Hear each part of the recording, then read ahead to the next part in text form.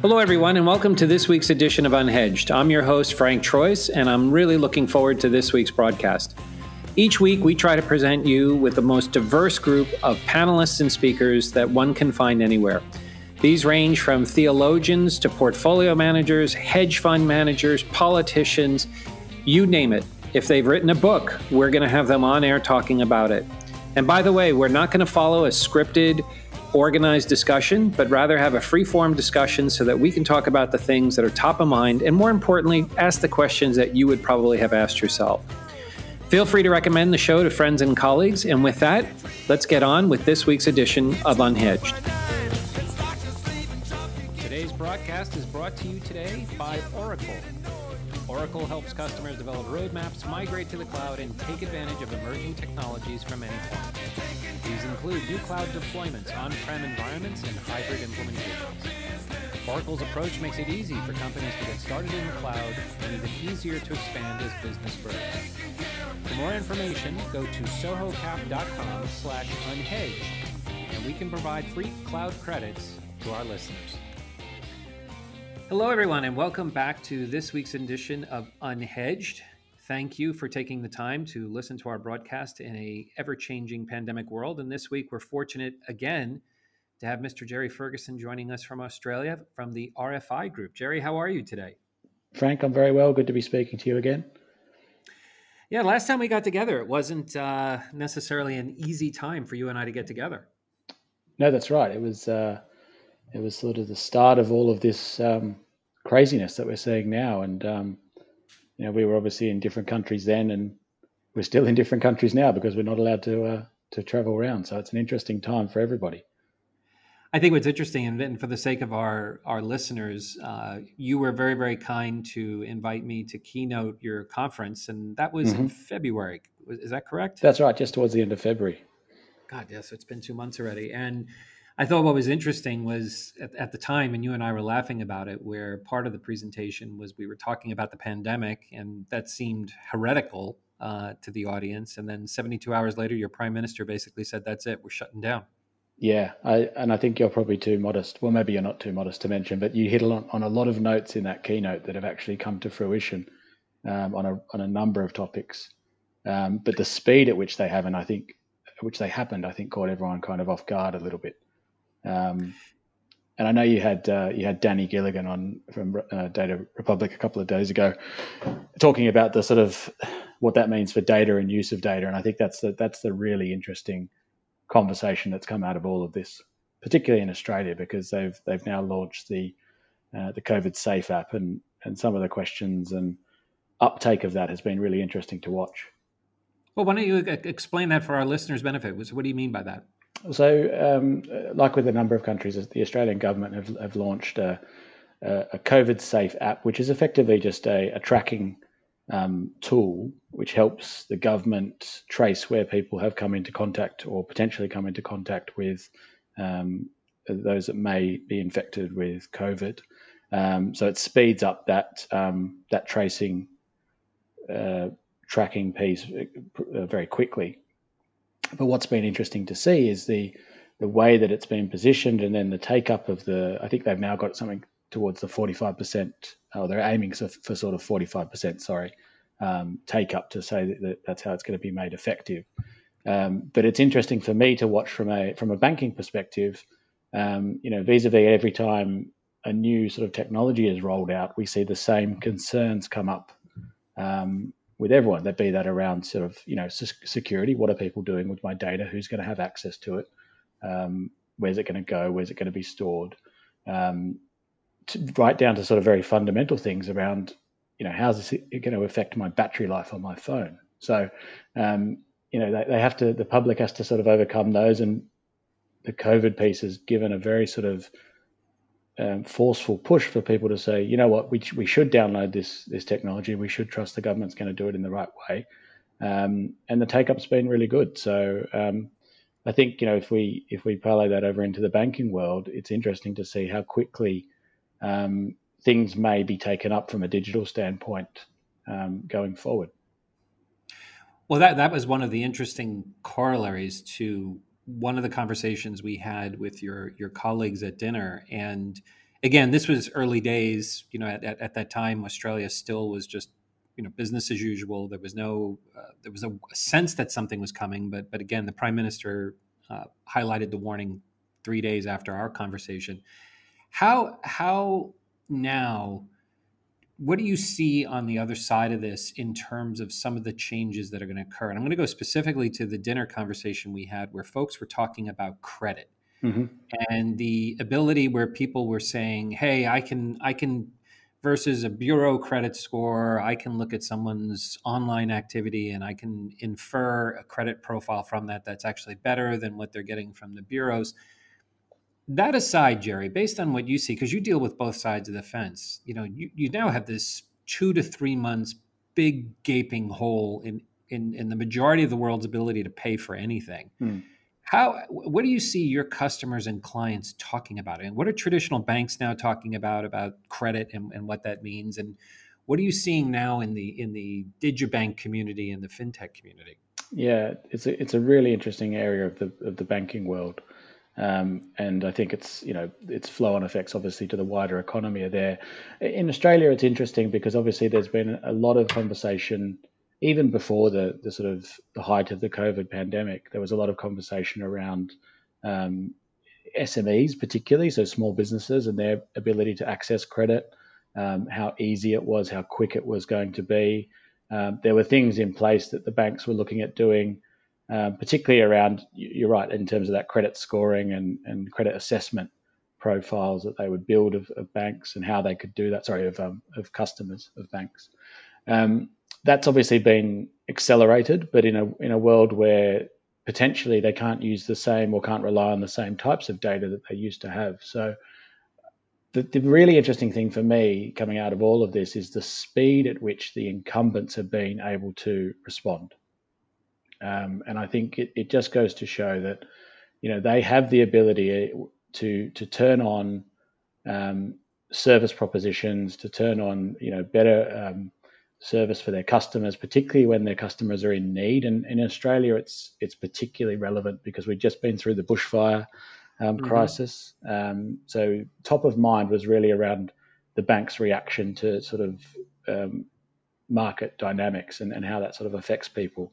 Um, so their speed of reaction has been really, really interesting to watch, and it's been great to watch, to be honest. And you've got to tip your hat to them in terms of how they've approached it and some of the things that they've all put in place.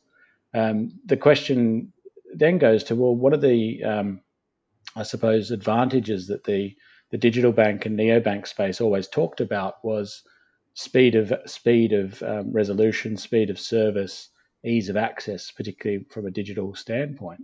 That was a real big selling point for them to the market, along with sort of attractive rates and things like that. And I think that to me creates an interesting sort of conundrum for the market because now what else can the neobanks go out and talk about? What else is their USP going to be built around?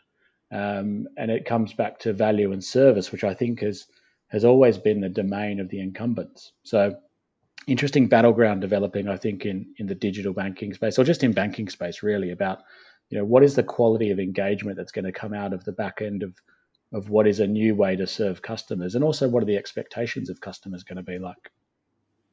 Do you think customers now, given the severity of what's occurring, do you think they're really going to make the transition to these? And again, let's leave some of the larger incumbent wallets. So Mm-hmm. let's leave Ant Financial out of this, and let's leave WeChat out of this for a second. I mean, do you see the consumer, given this environment, are they going to, for an extra couple of basis points, are they going to transition to a new platform, or do you see them now relying on the incumbents even more?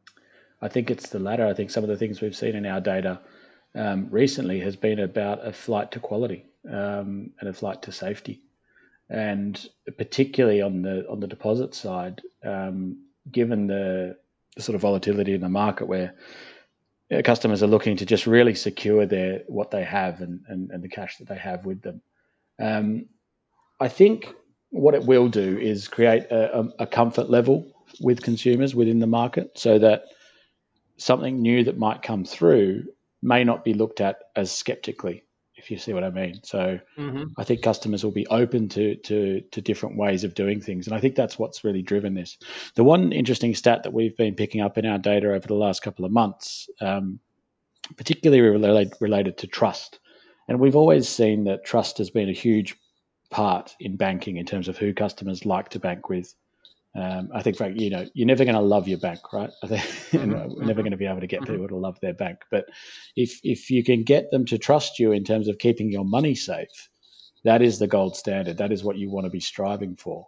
And I think in terms of the sort of wave of interaction and quality, if people see that trust there, that's when they might consider a move. But for now, I don't think a couple of extra basis points is enough for people to jump across.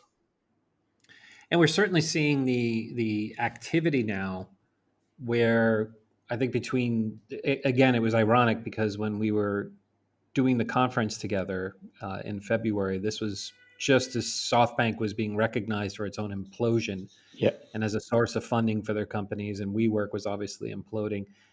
And it seems now, with the benefit of hindsight, that definitely was the beginning of the end as far as the capital markets for fintech companies.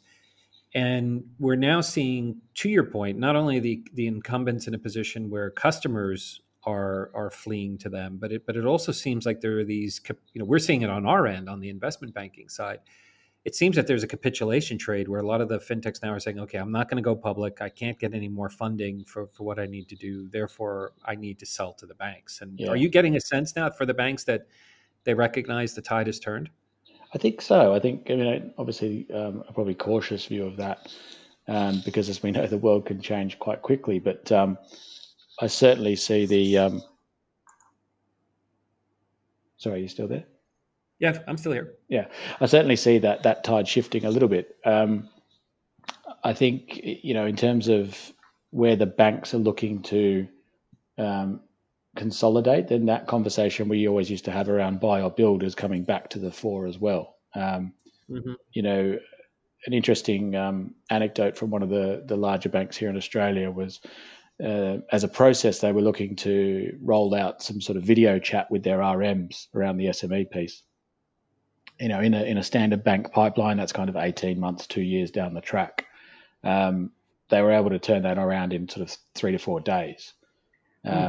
So, like my earlier point, when they want to and when they can, they really can drive change quickly. So that puts a question mark over whether they actually need these fintechs to come in and provide that service. The question of buy or build really comes back to the fore, I think. And what do you see them focus now tactically? Because again, at RFI, you're in a position where you've got some good intel in terms of the large global incumbents. Is it? I mean, intuitively, is it as easy as saying, "Hey, they're all focused on client service right now. They're just trying to make sure that their customers are happy, getting what they need." Is that what's there right now? Is just being there in a support capacity for clients? Well, that's a large part of it. I think that's a really, and that's not to understate how important that is for customers. That stability of being there and being visible and accessible as well is the other really important part. But I actually think what we're seeing is now, we're seeing customers, or our customers certainly, looking forward. So, what is the world going to look like when we return to some sort of normality? And what are the kind of key questions that are going to be burning for customers then? Because, we talk about, and you touched on it, the sort of quality of engagement around service, but also, thinking about the wealth propositions of customers and how they want to change the dynamic around, well, actually, am I going to go into my cocoon for a little bit and just sit on what I have, or am I going to get back in to the market and really sort of dive headfirst into that? There's conversations around very basic things like succession planning for the wealthy, and how that's come to the front of customers' minds now in terms of thinking about their own succession plans, their business succession plans. So I think it's an extension of that service conversation. It's an extension of banks now thinking, well, what else could we do in terms of a value proposition for customers? First and foremost, absolutely, we need to secure those base building blocks of the service that we give them now. But what can we do to sort of really entrench those customers from a stickiness perspective over the next 12 to 18 months?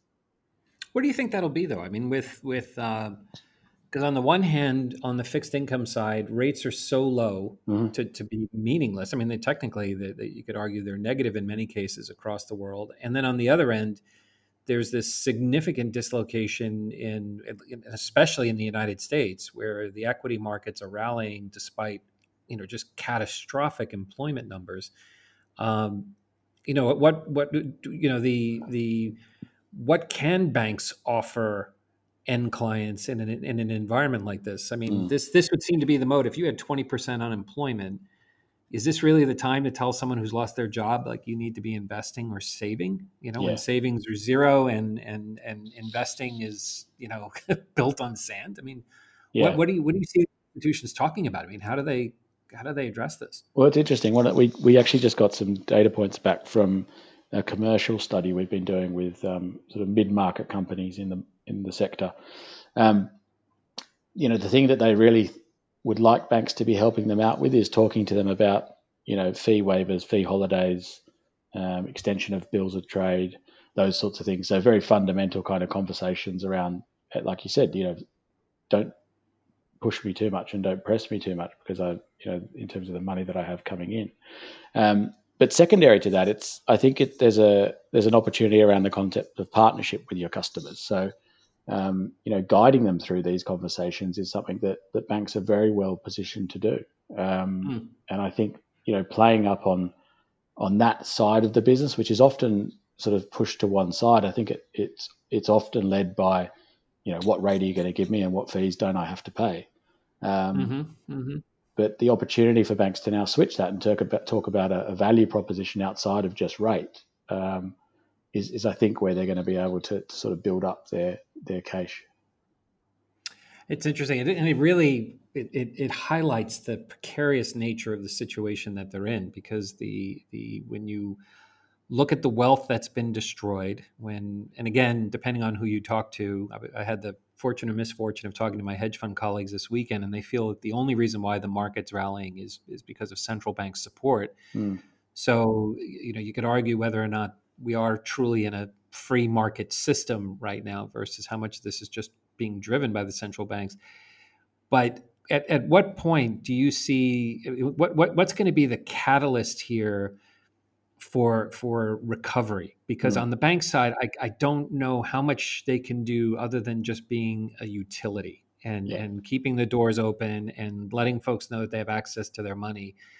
But and again, from a credit standpoint, and again, forgive me, I don't mean to be a counterpoint. I just don't see them doing anything here that's going to be that innovative or risky or thought leadership unless the government tells them to do something. So, yeah. to your point, if there's going to be a 2, 3, 6 month forgiveness cycle to debt, I don't see the banks doing that of their own volition.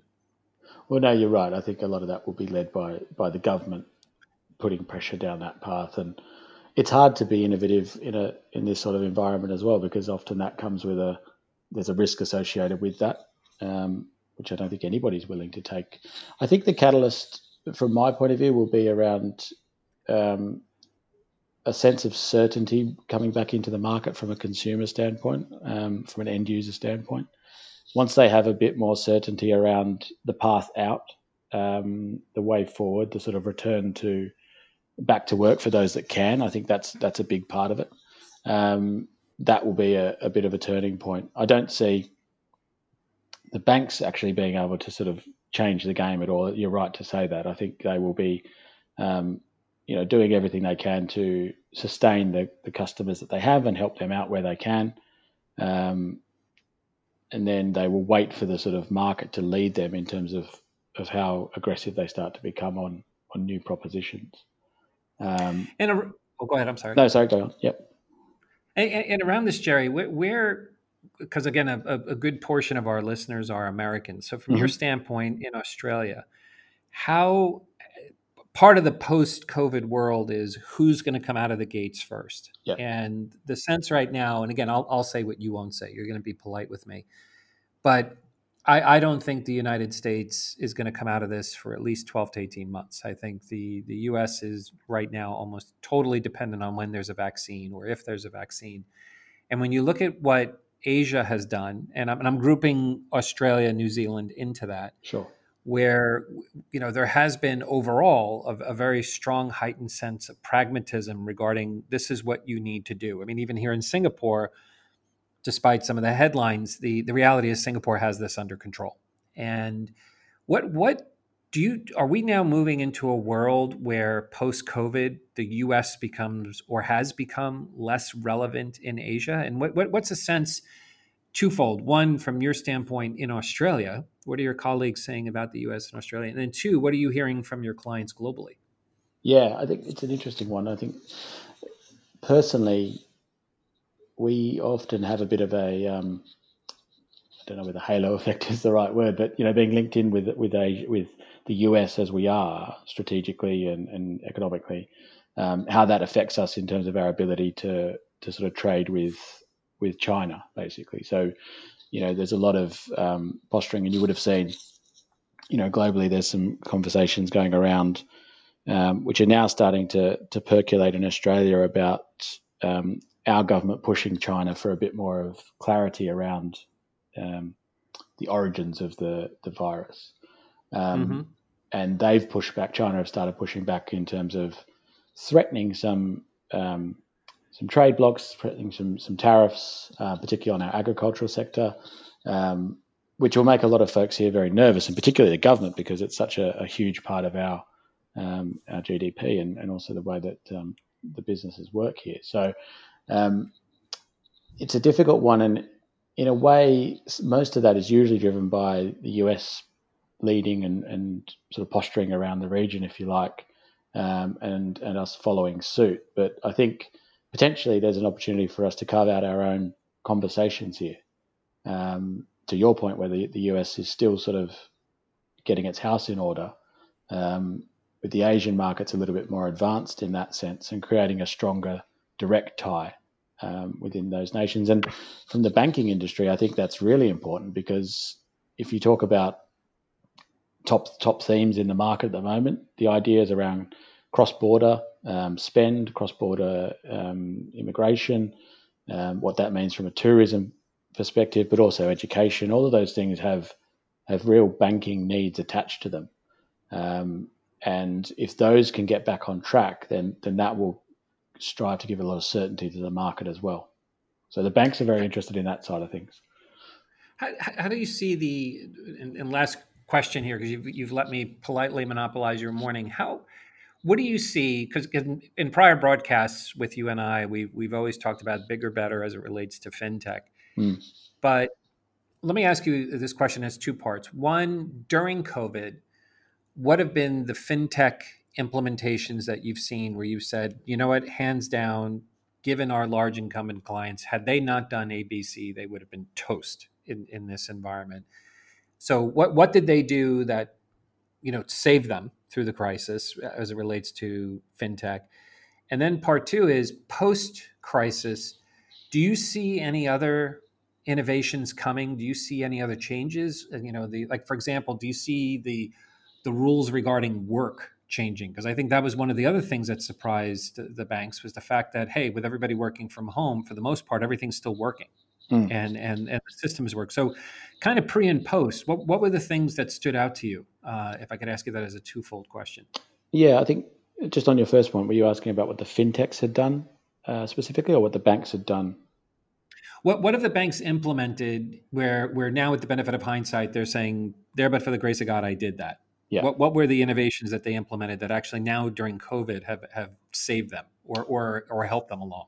Yeah, well, I'm not sure that they'd be classed as innovations, but certainly they had, and this is also, and don't forget, in Australia, they had a Royal Commission sort of 18 months ago, which really put the hammer down on a lot of the practices of the banks.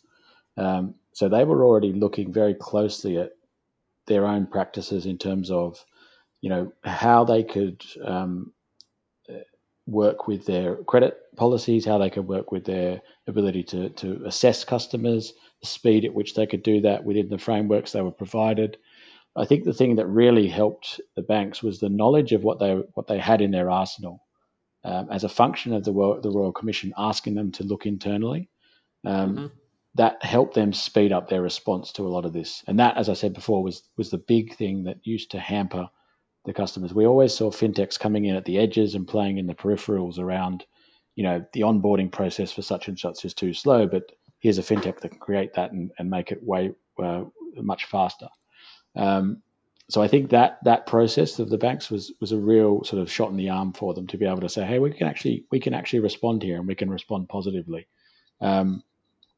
The other piece of that is they also had a large amount of work in the background going on around, just general branding, and off the back of the bushfires again, they were challenged around that. So they already had a lot of things in place in terms of community outreach, and that really strengthened the trust and the strength of brand that a lot of these customers had in the market. So I think that was the two things that kind of saved them and said, we're here and we're able to respond and help you out because we are, the bank that we are. So I think that was that first bit, and I've forgotten the second part of your question. So forgive me. What's going to happen post? Yep. So yeah, I think it'll be interesting to see where that plays out and how long that kind of continues on.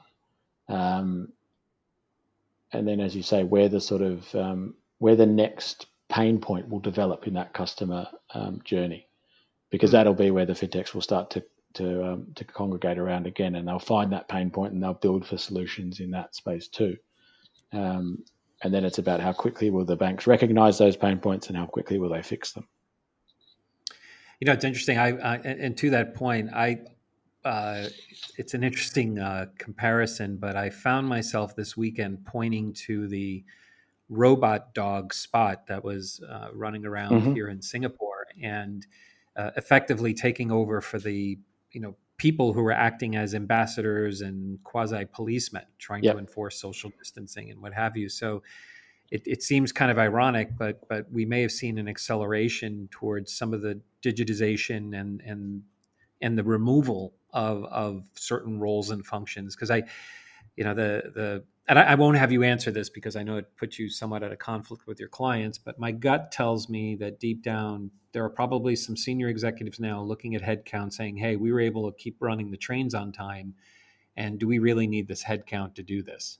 And I think those hard questions are now going to be asked in a post-COVID world. And but again, we'll see. We'll see. It's one of the advantages and disadvantages. Yeah, well, I have one point on that, Frank. You're right. I won't answer that directly, but I always call back to my story about the robot bellboys in the Japanese hotel who got fired because they couldn't go upstairs. So that's right. That's right. Very true. There's always a place for humans. Well said. Well, Gerry, again, a pleasure as always. I'm looking forward to meeting again face to face. Hopefully, as absurd as this sounds, hopefully we'll be able to do that this year. Yeah, I hope so, Frank. Great to talk to you. Same here, my friend. And for our listeners, thank you again for tuning in to this week's edition of Unhedged in a COVID-19 world. And we will look forward to talking with you again in the upcoming week. And in the interim, please be safe, keep a safe distance, and be healthy. Gerry, thanks again. Have a great week. Thanks, Frank.